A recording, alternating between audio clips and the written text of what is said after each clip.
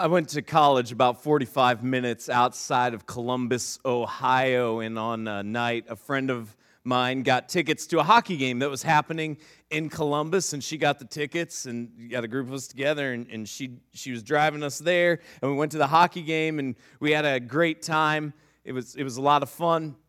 And then it was time to leave the hockey game, and as we got out of Columbus, we were on the interstate heading back, and all of a sudden, my friend who was driving remarked how she was flying past all the other traffic. And had been some winter storm warnings in the area, but there wasn't a lot of snow. And she just was talking about how inexperienced drivers were driving really slowly and how there was nothing to worry about because there wasn't any snow.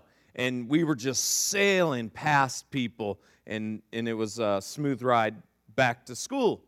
Until 10 minutes later, we hit a patch of ice. And we were in the middle lane at the time, and then the car headed into the left lane, and we were heading south and then north, and the problem was traffic was heading west. So we were going sideways, and we could see the headlights for us, and then she overcorrected. So we went from the outer left lane, there were 3 lanes, over to the right lane, and then hooked back to the left lane, and I thought we were going to die. And the car came to a halt in a grassy median between the 2 sides of the interstate. She started hyperventilating, having a panic attack. And friend and I, we pushed the car up, got her to calm down a little bit, got her to breathe normally. And then I volunteered to drive us back to school, and I did. But that was really the first time in my life where I really feared for my life. There's something about seeing the lights of a semi through the side window when you're the first person the semi is going to hit that wakes you up. And I think all of us go through life knowing we're mortal, but especially as we grow up. It's in our minds, but we really don't deal with loss all that much. Maybe we lose a grandparent. Some people tragically lose a parent, and I understand that there are always exceptions, but most people don't deal with incredible loss at that young of an age. What happens when our life flashes before our eyes? What happens when we're in circumstances where we think, oh, this could be it? For most people, that doesn't happen in a moment of emergency. For most people, that happens in a drawn-out process because of advancements in medical technology, where we're given prognosis from a doctor or a medical team. We're staring down surgery or treatment. And all of a sudden, the question that we have to wrestle and grapple with is the question that all who have come before us have had to face, and all who come after us will as well. What do we do in those moments when we recognize that our lives will come to an end?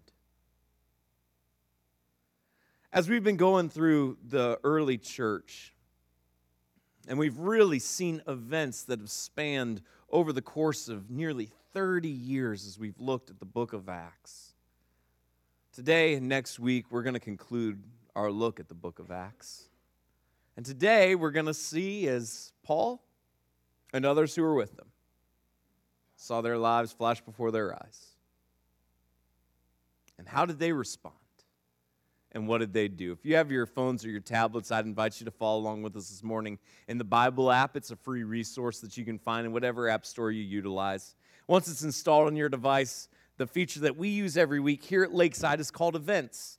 You can go to the events section and then either enable your locations or write in Lakeside Community Church. Algoma will pop up. You can follow along with us right there on your phone or your tablet. If you have a traditional Bible with you this morning, again, we've been journeying through the 5th book in the New Testament, the book of Acts. We're in Acts chapter 27 this morning. If you're joining us via the stream, thanks so much for watching. My name's Brian. I'm part of the team here at Lakeside. We're glad that you're joining us. The verses will be available for you on the screen below as we conclude the look at the journey that God has had the Apostle Paul on really for the last half of the book of Acts. Really, Acts chapter 13 starts that shift where the focus becomes more on what God was doing through Paul, and now we see yet another element of his story. We've already seen him imprisoned numerous times. We've seen him tried numerous times. We've seen him beaten. We've seen people try to kill him, and yet again today we're going to see him in situations and circumstances that I don't think any of us would say, hey, that sounds like a lot of fun. I want to try that sometime. Acts chapter 27, we get started in verses 1 to 5 where we read these words. And when it was decided that we should sail for Italy, they delivered Paul and some other prisoners to a centurion of the Augustan cohort named Julius. And embarking in a ship of Adramyttium, which was about to sail to the ports along the coast of Asia, we put to sea accompanied by Aristarchus, a Macedonian from Thessalonica. The next day we put in at Sidon, and Julius treated Paul kindly and gave him leave to go to his friends and be cared for.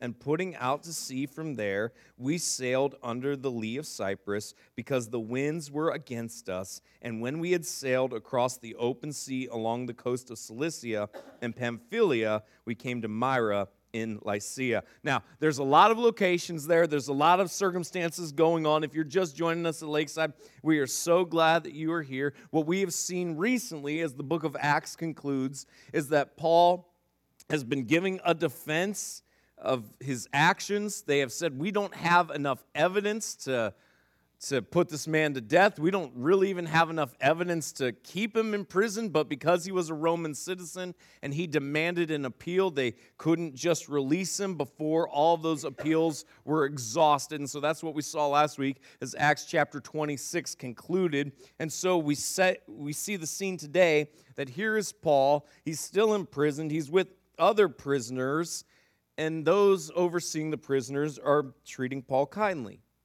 They give him leave to visit his friends. They're treating him well. And now we get some more background of what's going on. There, the centurion found a ship of Alexandria, sailing for Italy, and put us on board. We sailed slowly for a number of days and arrived with difficulty off Cnidus. And as the wind did not allow us to go farther, we sailed under the lee of Crete off Salmone.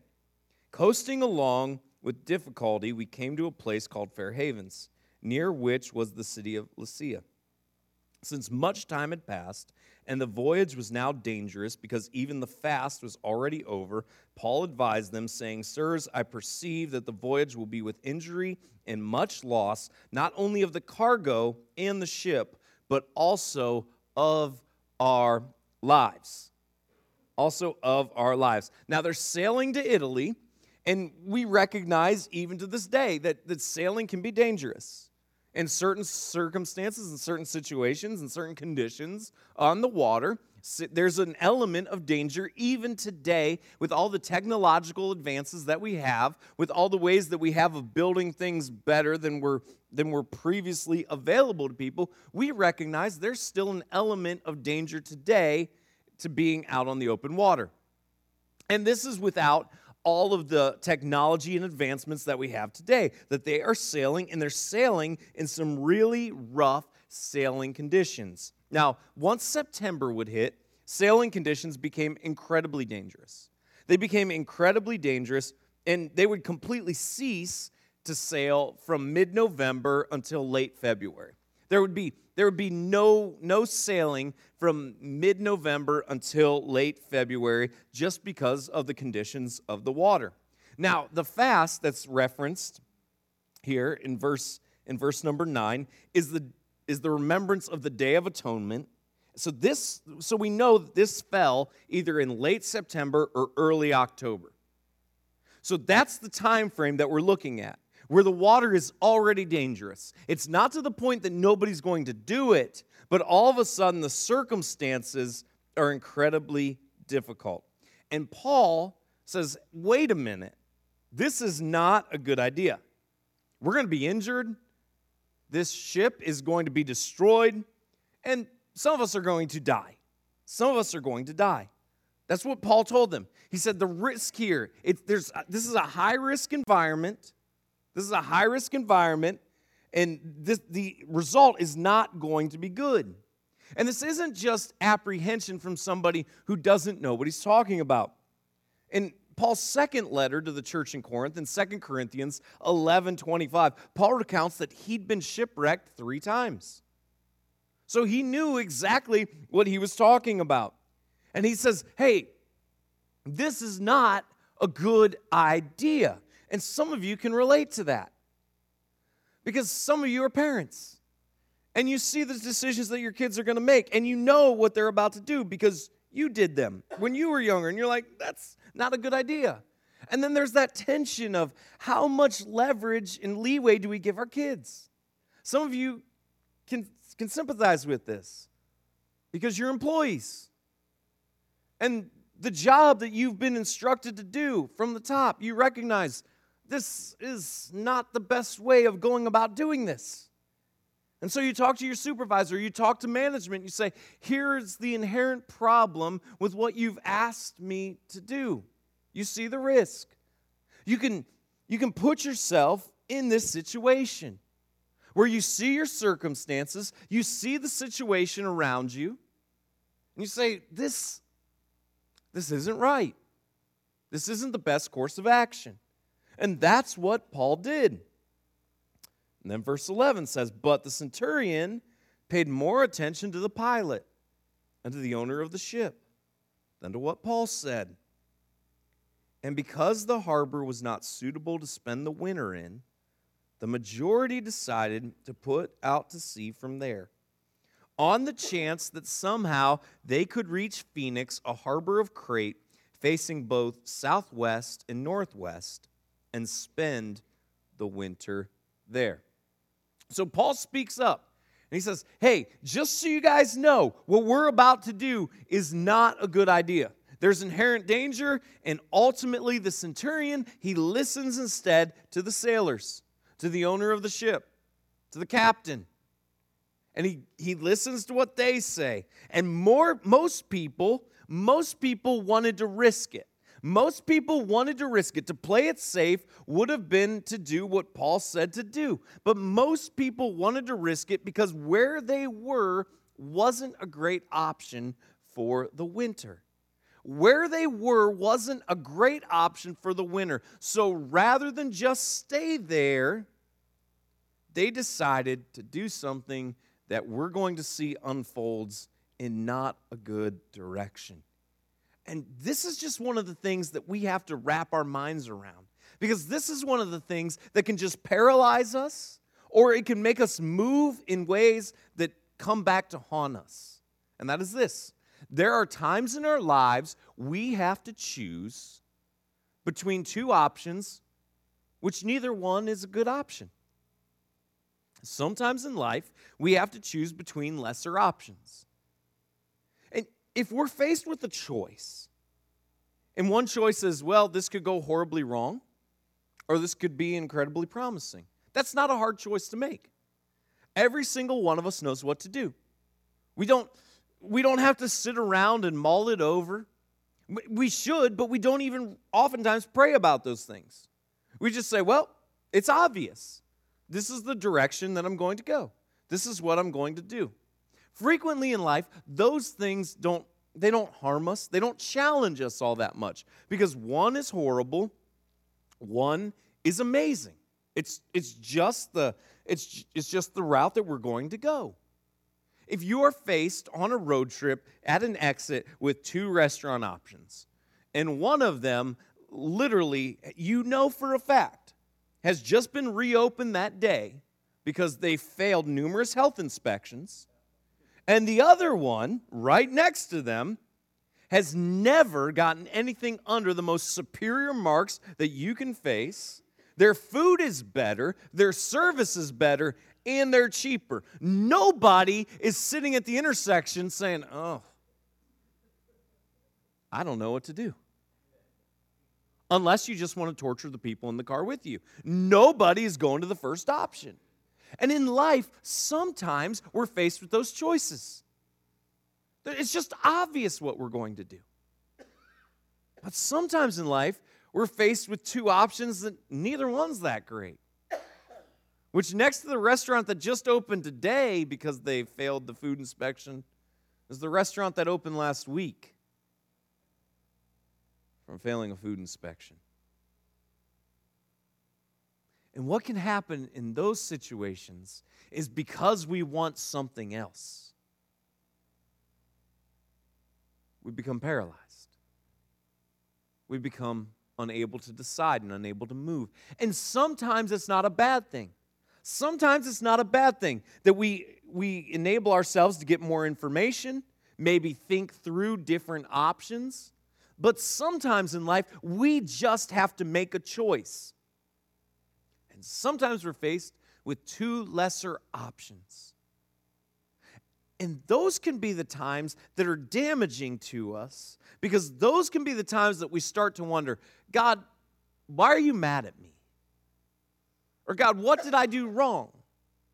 Because again, and very few of us would say this audibly, but if we're not careful, what we've allowed to creep into the theology of our lives is the mindset that if I go where God has called me to go, and if I do what God has called me to do, then He is going to bless me in such a way that my life is going to be easy, and I'm going to experience joy constantly, and hardship will be out of the equation.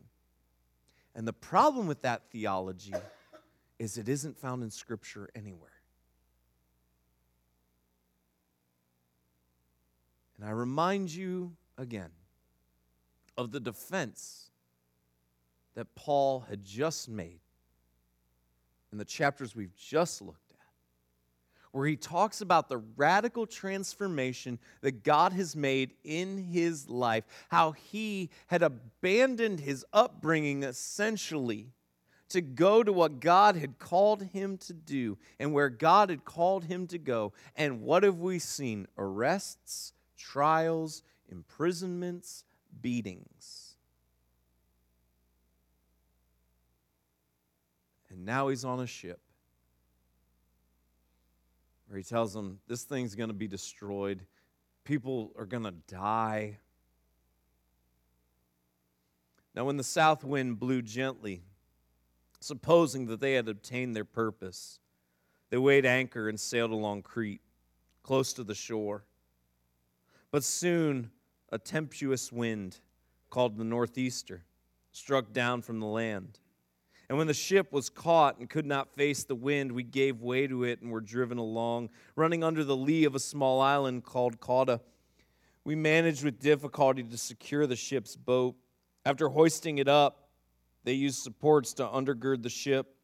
Then, fearing that they would run aground on the Citrus, they lowered the gear, and thus they were driven along. Since we were violently storm-tossed, they began the next day to jettison the cargo. And on the third day, they threw the ship's tackle overboard with their own hands, when neither sun nor stars appeared for many days, and no small tempest lay on us.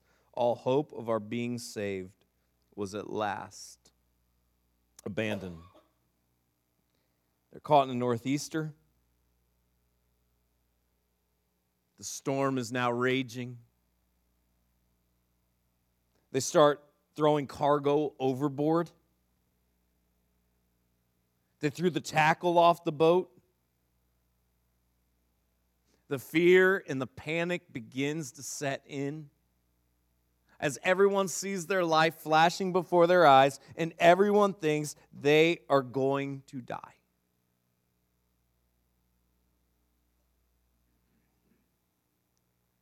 And again, I ask, what is our response in those moments? What do we do? Since they had been without food for a long time, Paul stood up among them and said, "Men, you should have listened to me and not have set sail from Crete and incurred this injury and loss." This might be one of my favorite verses in all of the Bible. Listen, Every one of us who is married has heard these words. Every single one of us. We have heard these words when it just is spiraling out of control. When it is spiraling out of control. And some of us who are married have been lucky enough to get a chance to utter them at some point. Now, I'm just going to tell you, it doesn't always go over well in the moment. There is a little bit of a sick satisfaction there, but I'll let you deal with that. Hey, just to let you know, we do have a relationship series coming up starting in January, so we'll deal with all of that then, all right? So, Merry Christmas. Get through Christmas still loving each other, and then we'll work on it at this point in time. But Paul's just like, you should have listened to me. You should have listened to me. I told you. I told you this was going to happen. I told you we shouldn't have left. I told you this would be our outcome. But he doesn't stop there. He doesn't stop there. Yet now I urge you to take heart. For there will be no loss of life among you, but only the ship. For this very night there stood before me an angel of the God to whom I belong and whom I worship, and he said, do not be afraid, Paul. You must stand before Caesar. And behold, God has granted you all those who sail with you. So take heart, men, for I have faith in God that it will be exactly as I have been told. But we must run aground on some island. Paul says, well, I told you so. But he doesn't stop there. And he tells the crew, take heart. He encourages them. There won't be a loss of life. And he relays to them God's message.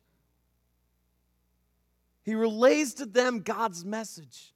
In the midst of times of uncertainty, in the midst where everything seems bleak, in those moments where your life flashes before your eyes, when you don't know where to turn and you don't know what to do, and fear is penetrating your heart and it is crippling you, and you look out and your future is uncertain and everything is spiraling out of control, then I am going to challenge you and I'm going to encourage you that you find hope in the very things that provided Paul's heart with hope. And he had an encounter with God, and that recentered him, and it refocused him, and he was then able to take that message to the people that he was around. So when you find yourself in that situation, and you will, make sure that Scripture is your ultimate guide. And here is Paul when everyone thinks the end is coming. And because of the message that God gave him, he told them to take heart. To take heart. Now here's the reality. We don't have the privilege of flying some 2,000-year-old Paul into Green Bay, picking him up, transporting him here to the stage, and having him share with us. The reason is because Paul, like all of us, was human. And so while God would spare him here, ultimately there would come a point where he would live out the verse that he wrote. To live is Christ and to die is gain. And he would live and experience the hope that he wrote about under the guidance of the Holy Spirit. That to be absent from the body is to be present with the Lord. Every single one of us will face that day. And yet we can take heart. Because the hope and the promise that we have from God is not that we will live forever, but that He has offered us a life that is everlasting through the work of His Son Jesus. The very message that Paul would take to all the different regions and spend his life devoted to sharing with others. This is our hope. So when the prognosis comes, when the uncertainty comes, when the moment where we see the headlights heading for us and we aren't going to escape it comes, we have hope. And our hope is found in Jesus and the hope that He offers us, that He has conquered our sin, He has conquered death, He is greater than the grave, and He offers us life everlasting with our Creator. When the 14th night had come, as we were being driven across the Adriatic Sea, about midnight the sailors suspected that they were nearing land, so they took a sounding and found 20 fathoms. A little farther on, they took a sounding again and found 15 fathoms, and fearing that we might run on the rocks, they let down 4 anchors from the stern and prayed for day to come. And as the sailors were seeking to escape from the ship and had lowered the ship's boat into the sea under pretense of laying out anchors from the bow, Paul said to the centurion and the soldiers, "Unless these men stay in the ship, you cannot be saved." Then the soldiers cut away the ropes of the ship's boat and let it go. The ship's coming closer to land, and the sailors are nervous. They're going to wreck. They're trying to run out. Paul knows what's going on. He reports that the sailors cut away the rescue boat. As the day was about to dawn, Paul urged them all to take some food, saying, "Today is the 14th day that you have continued in suspense and without food, having taken nothing. Therefore, I urge you to take some food, for it will give you strength, for not a hair is to perish from the head of any of you." And when he had said these things, he took bread, and giving thanks to God in the presence of all, he broke it and began to eat. Then they all were encouraged and ate some food themselves. We were in all 276 persons in the ship.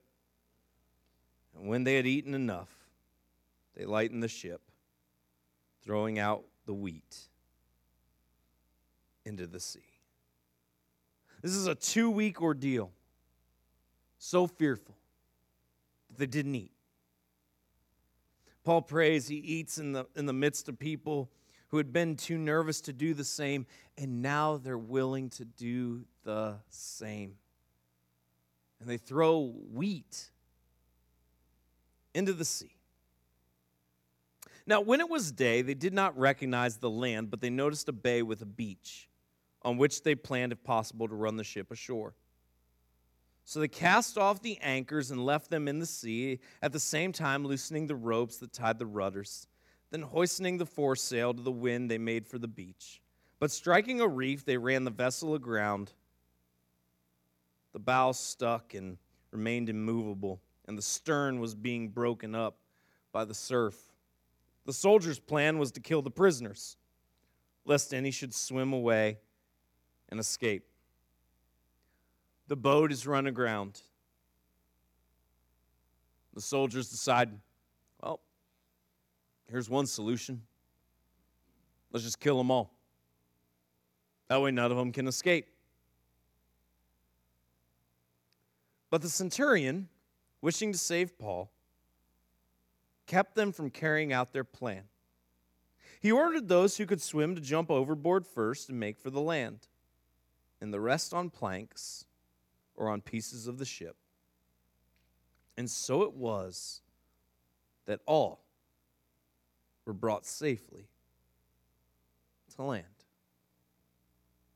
Now, why do we talk about this? Other than it's fascinating and shipwrecks are kind of cool to talk about and it gives us some historical perspective. But why do we talk about this, and how does this help us in our lives? And here's the question that I want you to wrestle with. As we've just seen that some of the soldiers they're pragmatic. And as this shipwreck is happening, they're thinking, well, these people were in prison for a reason, and we don't want any of them to escape. And the way that we can make sure they don't escape is just to kill them. So let's just take care of them. And what does the centurion do? The centurion leverages his position to show mercy, to lead well, so that lives are saved. And the question that all of us can wrestle with, whether God has placed us in law enforcement or the business sector, healthcare, education, the question that all of us have to wrestle with is this: how are we leveraging the position that God has placed us in? How are we leveraging the position that God has placed us in? Are we using our position to better the lives of people around us? Are we using our position to lead well? Even if it isn't the most popular decision.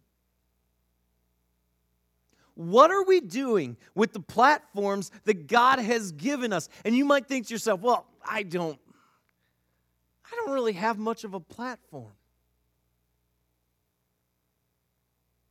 And I would tell you, you are dead wrong. If you're a parent, you have a platform. If you work with people on your team, you have a platform. If you're on the internet, you have a platform. Everyone today has a platform. Everyone. And the question that all of us has to answer is, how are we leveraging the platforms that God has given us, that He's entrusted to us? And are we leveraging them for Him? Are we bettering the people that we serve and work beside? Are we parenting well? Are we pointing our kids to Jesus? Do our coworkers know that when their lives are spiraling out of control, there's something about us, and maybe they can't even put their finger on it, but they just know there is something different about you? Because the fruit of the Spirit is love, joy, peace, patience, kindness, goodness, faithfulness, gentleness, and self-control. And in a world that is lacking all of those things, are we leveraging them? It doesn't mean that we have to preach the gospel audibly every single day with the words that we say. But how are we leveraging our lives? Through the choices and the decisions that we make to ultimately point people to the hope of Jesus.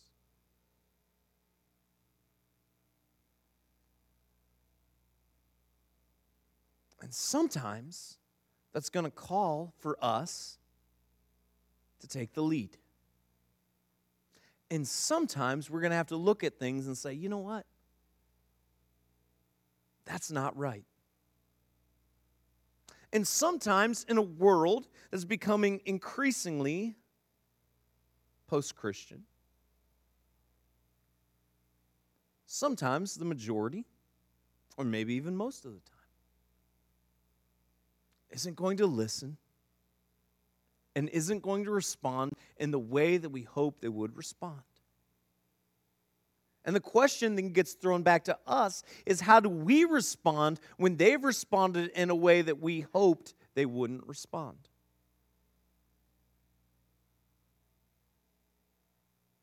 Now, we saw from Paul. He got in a little, I told you so. But the problem is when that's all that we say.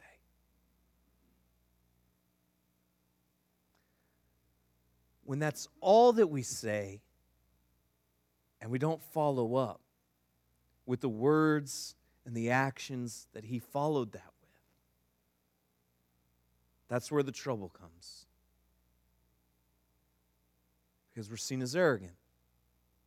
We're seen as uncaring. We're seen as distant. We're seen as unloving.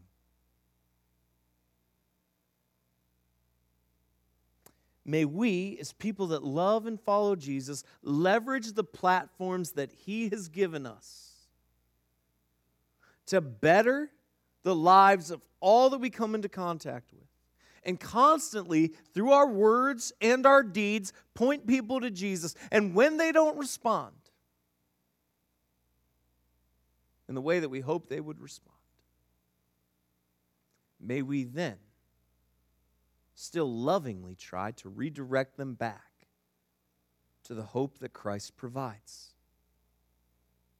in the way we saw Paul did. And when we live with eternity in mind and the hope that is set before us through the work of our Savior, then what we recognize is the opinions that everyone has of me today are not ultimately what define me. And they are not ultimately the thing that is most important to me.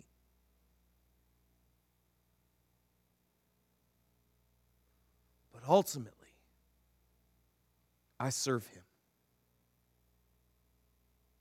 And that will bless me more than I can ever fathom and ever imagine. But it's also going to take me to some challenging places.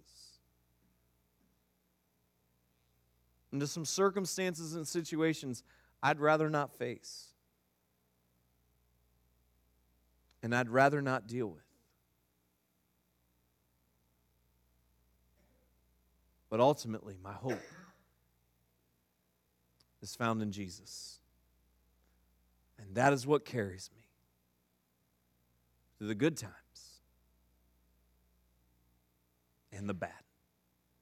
God, I pray that our hope will be found in you.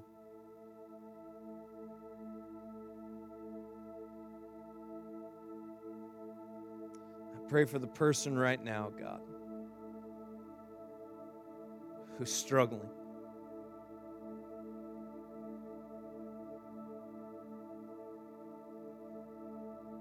That fear is trying its best to creep into their world. And it's succeeding.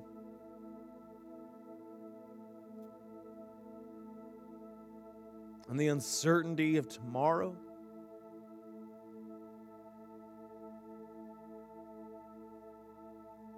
has drowned out any other hope, it seems.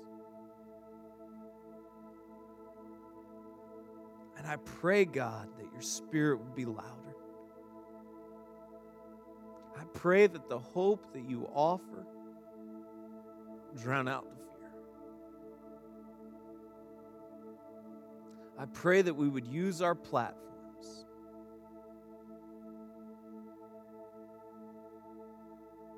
for your glory, Jesus. Shape us first, and use us in powerful ways. And may the hope that can only be found in a relationship with you spread across this region. And God, we pray that you'd use us to be part of that hope-spreading message.